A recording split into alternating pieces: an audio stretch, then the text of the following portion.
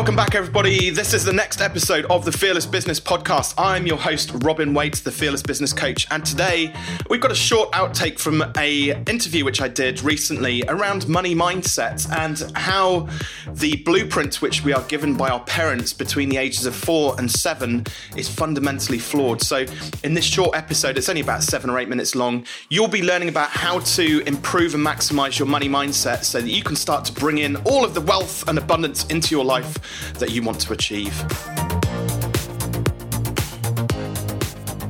Hi, I'm Robin Waite, the Fearless Business Coach, and I'm here to tell you all of the things you need to know before launching your coaching business. All in all, I've been working as an entrepreneur for almost 2 decades now, and I've been working as a successful business coach for 6 of those years. Throughout this time, I've been training coaches, consultants, and freelancers to be successful, and more importantly, to understand their worth. With this, I'm asked so many questions such as, so what inspired you to become a business coach in the first place? Why should I invest in you? How much do you charge? And things like that. All of these things are integral to know before becoming a business coach. So where do you start? First of all, you've got to understand why you were doing it in the first place, because most people fall in love with the idea of becoming a business coach and strive to be somebody who is looked up to and respected. But when you become a business coach, you're immediately put into a position of power, and clients come to you with the faith that you can help fix their business and make it a huge success. Therefore, you've got to leave your ego at the door. I see too many business coaches who come out of, for example, the corporate world,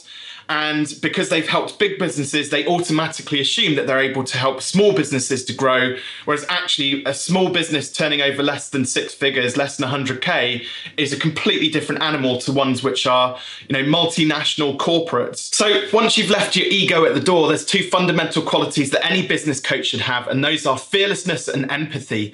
Half the time, clients are coming to you because they have nowhere else to go. As I'm sure anyone else here can relate, sorting out finances and talking money can be incredibly stressful, especially when things aren't going to plan. And as a business coach, not only do you need to be comfortable having those hard conversations, you need to be the best at it. You need to put yourself to one side for the moment and focus on what's best for the client, and be absolutely confident in yourself that you can help your clients to achieve those goals and strive towards those goals, plus more. You need to stretch them. It's no good just being a shoulder to cry on because you're a business coach, not a therapist at the end of the day, unless you are a therapist, of course. And if you yourself do not believe that you can transform your clients' businesses, then ultimately you're going to fail, or struggle at least, as a coach. Next, you've got to niche down and understand your unique selling proposition, your USP.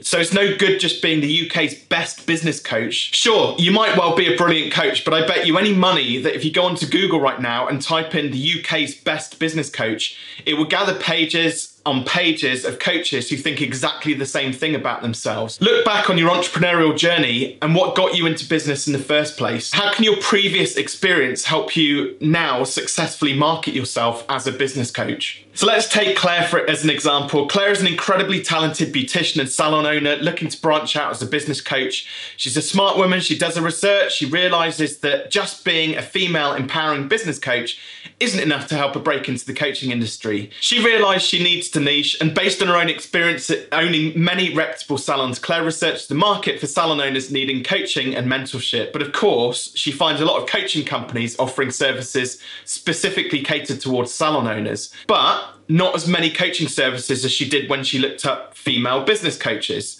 So this will not only enable clients to find you faster, but niching also increases the chances of you attracting your dream client. With clients comes money. So my next piece of advice would be to draw out what your financial goals would be within your business and measure the capacity that you'll need in order to achieve them. So for example, if you're looking to earn, say, £5,000 per month, you've got to be realistic. As a coach working on your own, you're going to actually struggle to earn that amount of money within a month on an hourly rate. And that would mean you'd have to work over 160 hours per month and have an extremely successful lead flow rate. And that's where you've got to start to think about being strategic. It's really important that you don't charge by the hour. Instead, you need to opt for an outcome results-based pricing model. So if you turn to your client and say, for £1,000 in 6 months, I promise to double your business's revenue or profits or your money back. There are so many benefits to outcome-based pricing. So for one, you'll end up with a buffer in your bank account. And as we know from recent events such as the pandemic, business can go from one extreme to the other.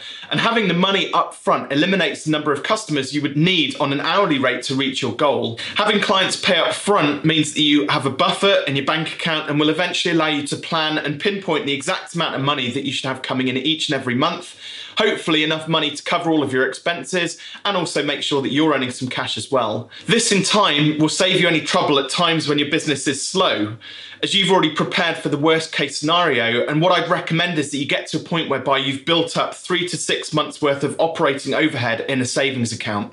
So another thing I talk about is money back guarantees. In all my years as a business coach, having helped thousands of clients, I've only ever had 2 people ask for their money back. People don't view money back guarantees for what they are. They see them as a vote of confidence in yourself as a coach and the results which you get. So as long as you can provide the results to your clients that they're looking for, or the next big thing, you'll come to find that people don't tend to ask for their money back because they're getting good value for money. This feeds into what we spoke about earlier on about your confidence and your ability to provide great results as a business coach. My final tip is around investing in business coaches yourself. So if you haven't already, you do need to look towards investing in your own business coach. As you probably already know, business coaches are fantastic for when you're looking to start a new business. And not only are they able to provide you with the basic understanding of running a coaching business, but you will also be able to learn different coaching styles and techniques for your own coaching practice and working with your own clients. And when searching for your ideal business coach, make sure that they are highly skilled in communication, subject matter knowledge, problem solving, and most importantly, listening. This increases the chances of a great trustworthy relationship between the two of you. And if you're unsure where to find a good business coach, try searching online, go to some local networking, or come and ask me. Local networking meetings are a great place for you to start, as you can gather first-hand personal experiences about many business coaches from like-minded business owners. The best thing that you can possibly do is actually ask other businesses which business coach they used. If you're still unsure about the qualities it takes to be an excellent business coach, one of the books that I would highly recommend looking out for is The Prosperous Coach, which you can see here by Rich Litvin. The Prosperous Coach methodology massively impacted my ability as a coach and transformed my coaching practice. And to me, it's the Bible of business coaching. Every business coach needs to get hold of a copy of The Prosperous Coach. This has been my personal advice for launching a coaching business. If you enjoyed this video, do be sure to give it a thumbs up. Hit the subscribe button, that would help us out immensely. If there's something that you would desperately like for me to talk about that I haven't covered yet on this channel, then please do drop it in the comments below. I do read all of the comments and reply to them as well personally, and I'm always happy to share any resources which you need access to. All my details are going to be listed in the description below, but for now, have a great day, folks. Awesome. So if that inspired you to relook at your approach to your money and your money mindset, then please do get in touch with me. Head on over to the fearless.biz website, where we've got several free resources available to download, talking about all sorts of things from money, marketing, sales, and whatnot. And of course, don't forget you can get hold of a free copy of Take Your Shot as well by going to fearless.biz/TYS. That's my best-selling book. Over 500 reviews now on Amazon. Absolutely extraordinary. And that takes you through the whole process of confidently charging more for whatever your product or service is. Thanks again. I'll catch up with you on the next episode.